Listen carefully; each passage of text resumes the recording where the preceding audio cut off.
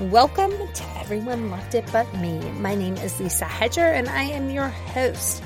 This is the podcast where we analyze books. We analyze super popular books and offer up different opinions sometimes. I typically talk with a guest who didn't love that beloved book.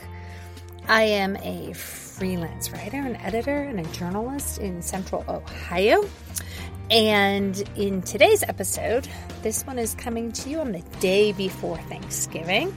So I'm taking an opportunity to kind of look at some of those best lists. I'm going to talk about some of the best books of the year so far, according to some different groups, right? We'll look at Amazon and Barnes & Noble and Washington Post, and there'll be more lists that will come out, but I think it's a little fun to look at those. And I'm going to take the opportunity to answer some questions that I get about the podcast. I've been doing this now a little more than a year.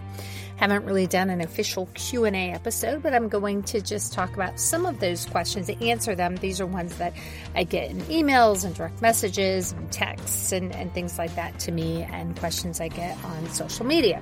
We're going to jump right into some of the best books of the year according to many different lists, and who knows, maybe some of these will be an Everyone Loved It But Me book in the future. You never know. Amazon ranked their number one book for the year. And it is Tomorrow and Tomorrow and Tomorrow. That is really the name. Tomorrow and Tomorrow and Tomorrow. It is written by Gabrielle Zevin. I will tell you that I am now number 8 out of 145 requesting it at my library. I requested it more than 2 months ago, September 12th. I'm talking to you here in the middle of November, so I'm hoping that I can get this in it'll be a total time of less than 3 months, and that I can read it before the end of the year. Fingers crossed. I would like to read this one. I will give you a couple of, like I said, Amazon. I'll let you know kind of how they describe it. I'm scrolling here for a second, so my apologies. They named it as their best book of 2022 by Amazon's book editors, and they have others on their list as well.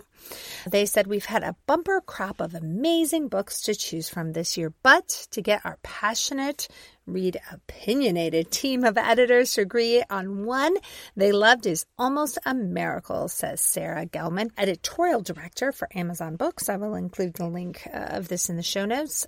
And Sarah wrote, Tomorrow and Tomorrow and Tomorrow is that miracle, a simply perfect book about the complexities of human relationships, the importance of human connection, the innocence and optimism of youth, our journey with technology, and the many shades of love. I have to say that's a really lovely description of the book. I was also looking on Goodreads. As I said, I've been on this wait list. The Goodreads kind of describes it. It starts out on a bitter, cold day in the December of his junior year at Harvard. Sam Masser exits a subway car and sees amid the hordes of people waiting on the platform Sadie Green. He calls her name. For a moment, she pretends she hasn't heard him, but then she turns and a game begins. A legendary collaboration that will launch them into stardom. These friends, intimate since childhood, borrow money, beg favors, and before even graduating college, they have created their first blockbuster. Overnight, the world is theirs. Not even 25 years old. Sam and Sadie are brilliant, successful, and rich, but these qualities won't protect them from their own creative ambitions or the betrayals of their hearts. It looks like this is one, it goes over 30 years. And you get sprinkled into, of course, Cambridge, Massachusetts, to California, and all sorts of other places. Like I said, I'm on the list for this one. This is Amazon's number one. I've heard so many people talk about this book. I am excited to read it. If, of course, this is one I'm talking to you the Wednesday before Thanksgiving. Of course, Friday will be Black Friday. If this is something, I always think this is a good time to talk about a little bit about holiday book shopping. I feel like we're approaching 3 years of the pandemic, and, we should be able at this point to get products, more timely, but I still think there's a lot of lag time. So if you want to shop for any of these super popular books, get them now, plan for them now, because I really think that they could go fast.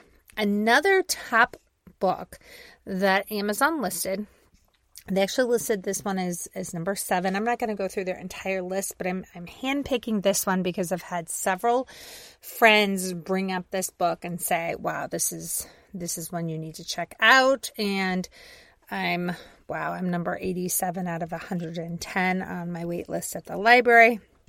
So it's not looking that great for me.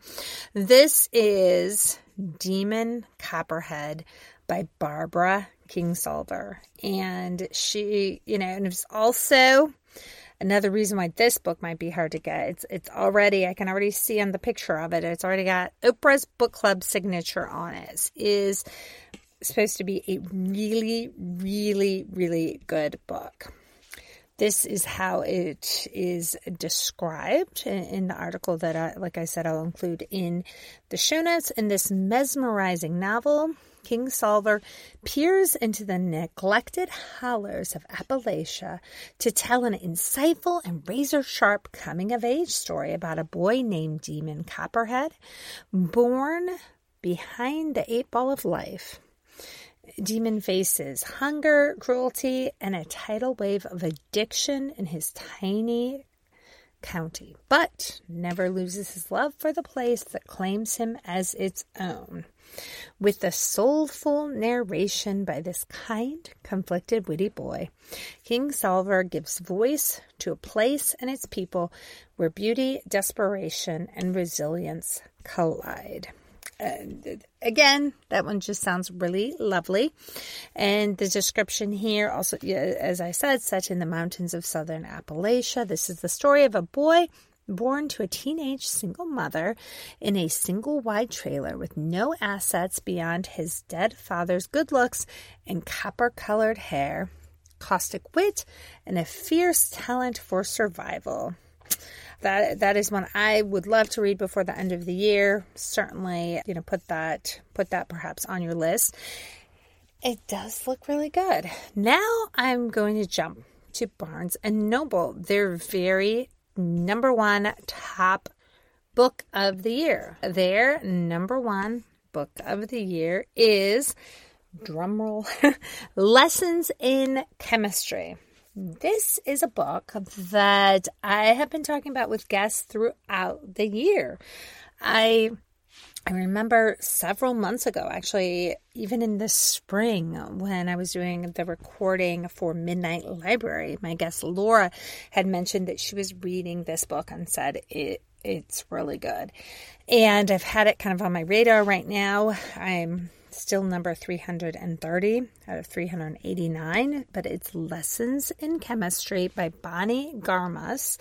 And we were taken into the world. Its chemist, Elizabeth Zott, is not your average woman. In fact, Elizabeth would be the first to point out that there is no such thing as an average woman. But it's the early 1960s, and all of her male team at Hastings Research Institute takes a very unscientific view of equality, except for one. Calvin Evans, the lonely, brilliant Nobel Prize nominated grudge holder who falls in love with, of all things, her mind. True chemistry results. So, and then it goes on to say, but like science, life is unpredictable. A few years later, Elizabeth Zott finds herself not only a single mother, but the reluctant star of America's most beloved cooking show, Supper at 6. Elizabeth's unusual approach to cooking, combine 1 tablespoon acetic acid with a pinch of sodium chloride, proves revolutionary. This, like I said, is a book that I have had so many people telling me about, and I do hope to read it soon.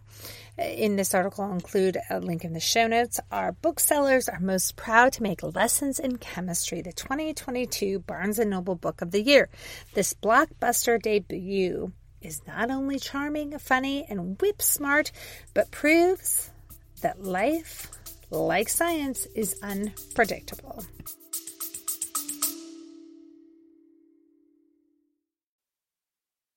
Do you ever wish you could sit in on a conversation with some of your favorite authors and listen to them talk about their writing process, their path to publication, and of course, their newest novels? Hi, I'm Marissa Meyer, best-selling author of The Lunar Chronicles, and I would love for you to check out the Happy Writer podcast, where every week I talk with other writers about books, craft, inspiration, and how to bring a little more joy into our lives. The Happy Writer is available wherever you get your podcasts, or find us on Instagram at Happy Writer Podcast. So that's our Barnes & Noble #1 book of the year. Now I want to jump to the Washington Post. I'll tell you #1 for the Washington Post, their #1 book of the year so far, this was dated November 17th, is Afterlives. And you'll notice that this is a book that I think has gotten maybe not as many sales as some of the other books on the other lists, but this is one that has gotten more prestige in terms of awards. Afterlives was the winner of the 2021 Nobel Prize in Literature. It's set in East Africa in the early 20th century. It, according to the Washington Post, I'll go on here.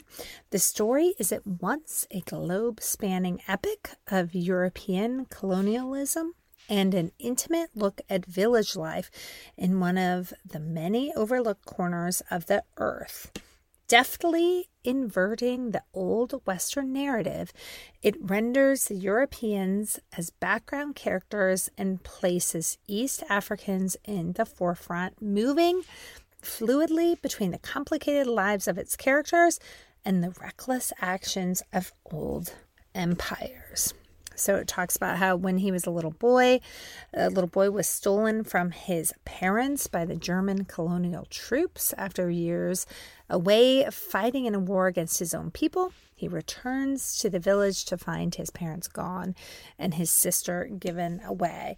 This one sounds like it's a very good book too, very in depth, looking at things a little bit different from some of the others on the list.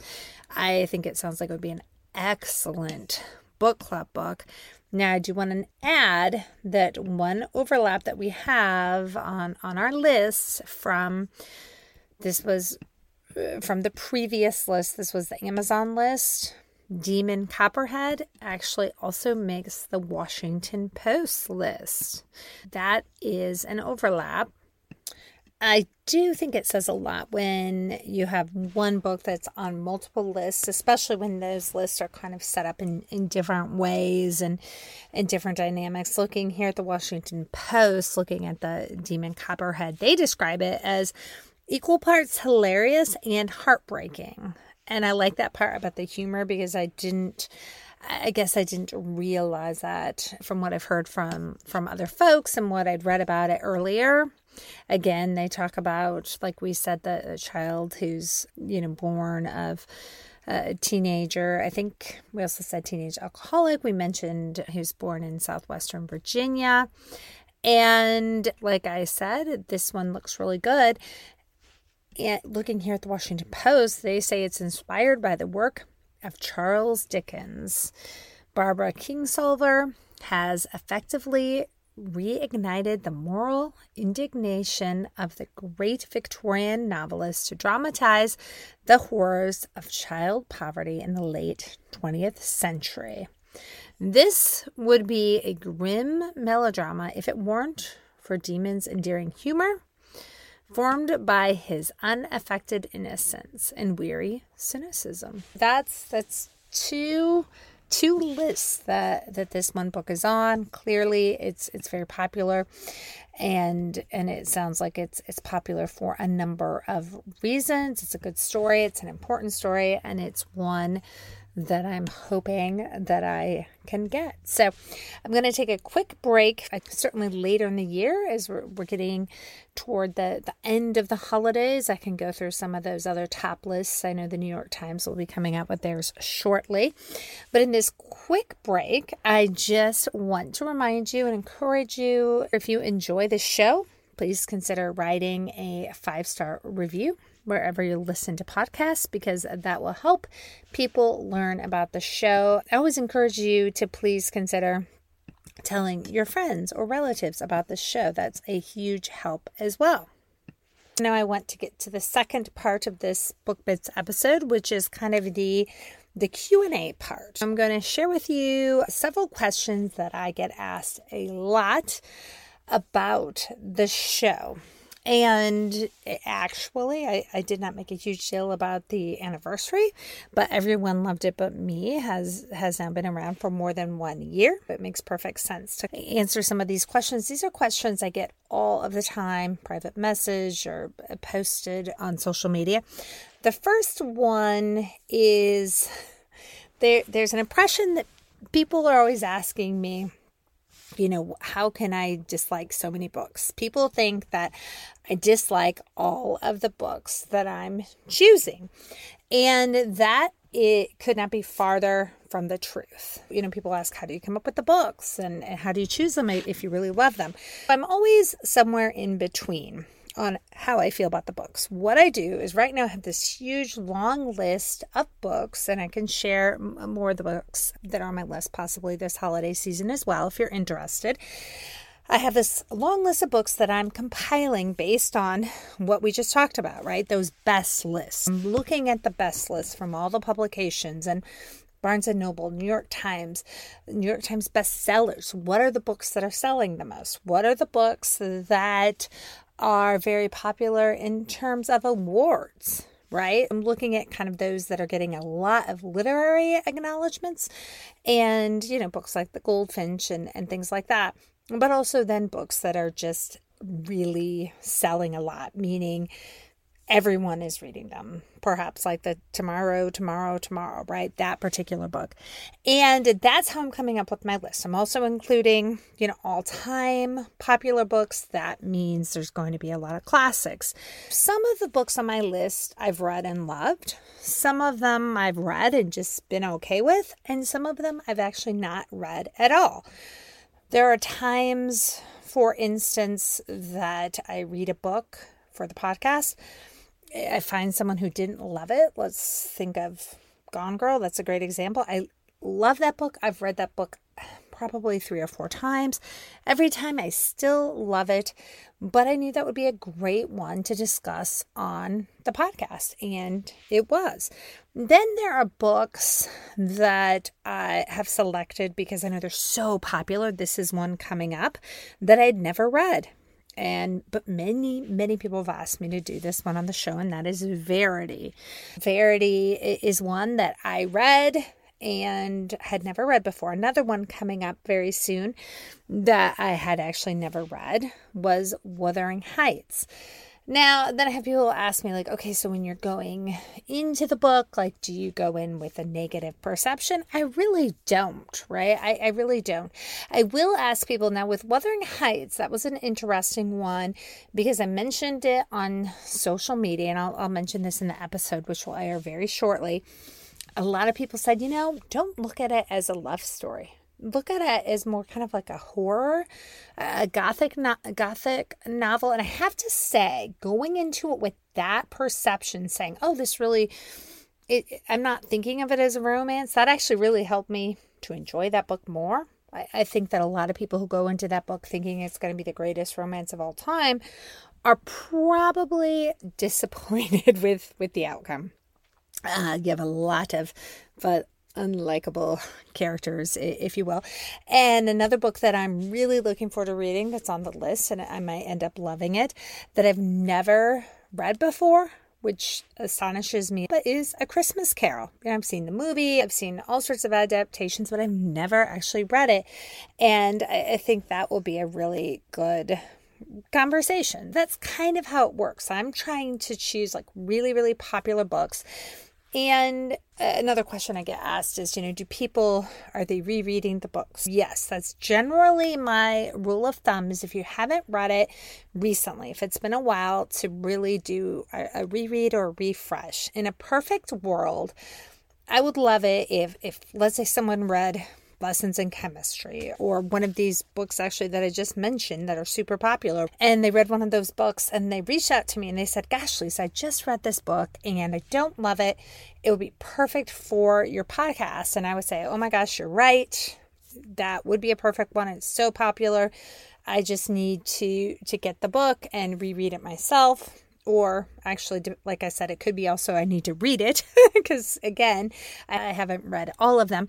And then I would read it, and then we would try to set up the recording as soon as possible.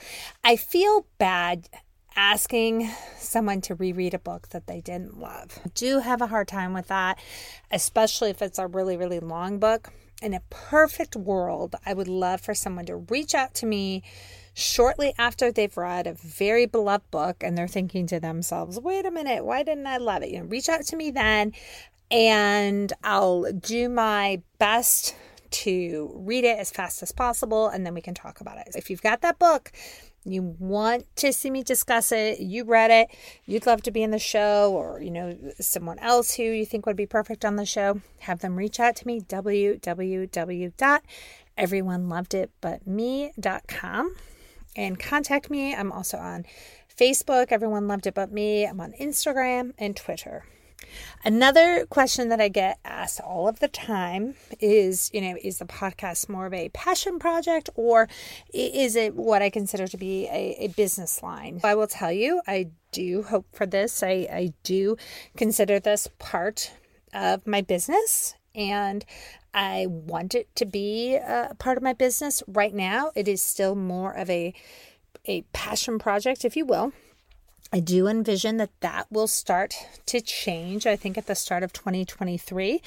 A lot of people ask, well, how do podcasts make revenue? The two main ways that you can make revenue are advertisements. We all know what advertisements are, right? So that might be where I would have, Libra FM, or I would make advertisements for different books, different bookish sites, things like that. That's an advertisement, and that's certainly something I have considered as well. A second very popular way to make revenue for a podcast is, the very common company that does this is called Patreon. That's where you think of like PBS, right? So if your kids love PBS, you would often send them X amount of money per year, when they're doing that big donation. Patreon is you could pay, let's say $5 a month or $10 or $15 a month. I would come up with a tiered system, and I'd say, here's what you get, for $5 a month, maybe you get an opportunity to contribute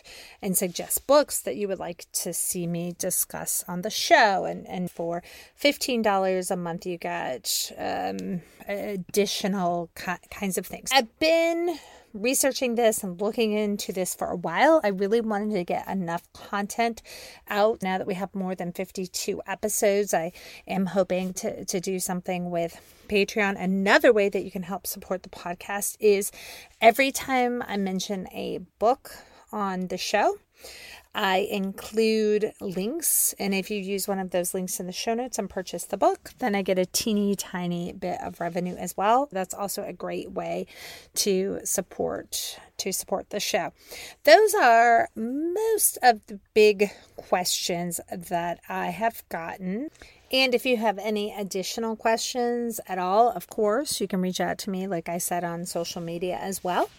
And I'm going to be finishing up the year with some super popular Everyone Loved It But Me books. I just gave you some good hints. You're going to see Verity, and you're going to see Wuthering Heights, A Christmas Carol. We're going to be ending the year here and starting 2023 with some really awesome books. Verity might get pushed in. That one might be one of my first ones of the new year. I've already recorded it, but I just don't want that one to get hung up in the holidays. But of course, A Christmas Carol will be coming out over the holidays for sure. Wuthering Heights feels to me like a really wintry book. I guess that's another question people ask me is how do I decide when to publish the book? Sometimes in my head, There's certain books that I think, oh, that's a summer book. I need to publish that one this summer. I mean, Midnight Library, I had recorded that one in the spring and just held on to it for several months because I really felt like it would be perfect to air in the fall. And I don't know why, but I just felt that. Sometimes that happens. I have a certain book, like I said, Wuthering Heights, for whatever reason, it's not a winter book per se, but in my mind, I think it is. That is why that one, I'm going to release that one in the winter. A lot of times I do have certain ones that I kind of see as a little seasonal, and sometimes it's just my own way. I don't know why. Addie LaRue, I released that one in the winter. I've had a lot of people say they kind of consider that one a summer book. I've read it 2 times, both over the Christmas holidays, 2 years back to back. And in my head, I still consider that a winter book, but not necessarily. Many people consider it a summer book. In terms of choosing when I'm going to run the books, a lot of times it's based on when I've spoken to the guests, what holidays, what's coming up. And that's kind of how I do that. And I sprinkle in these book bits episodes based on, again, with this being a holiday week, I thought this would be the perfect episode to talk about popular books, year-end books, things like that, here as we're ending the year. I want to thank you all so much for your time. Thank you for listening. I really appreciate your feedback. If you have questions, concerns, books that you want me to discuss on the show, please reach out to me. Again, thank you all so much for listening. I hope you have a lovely day. And most importantly, I hope you get time to read today.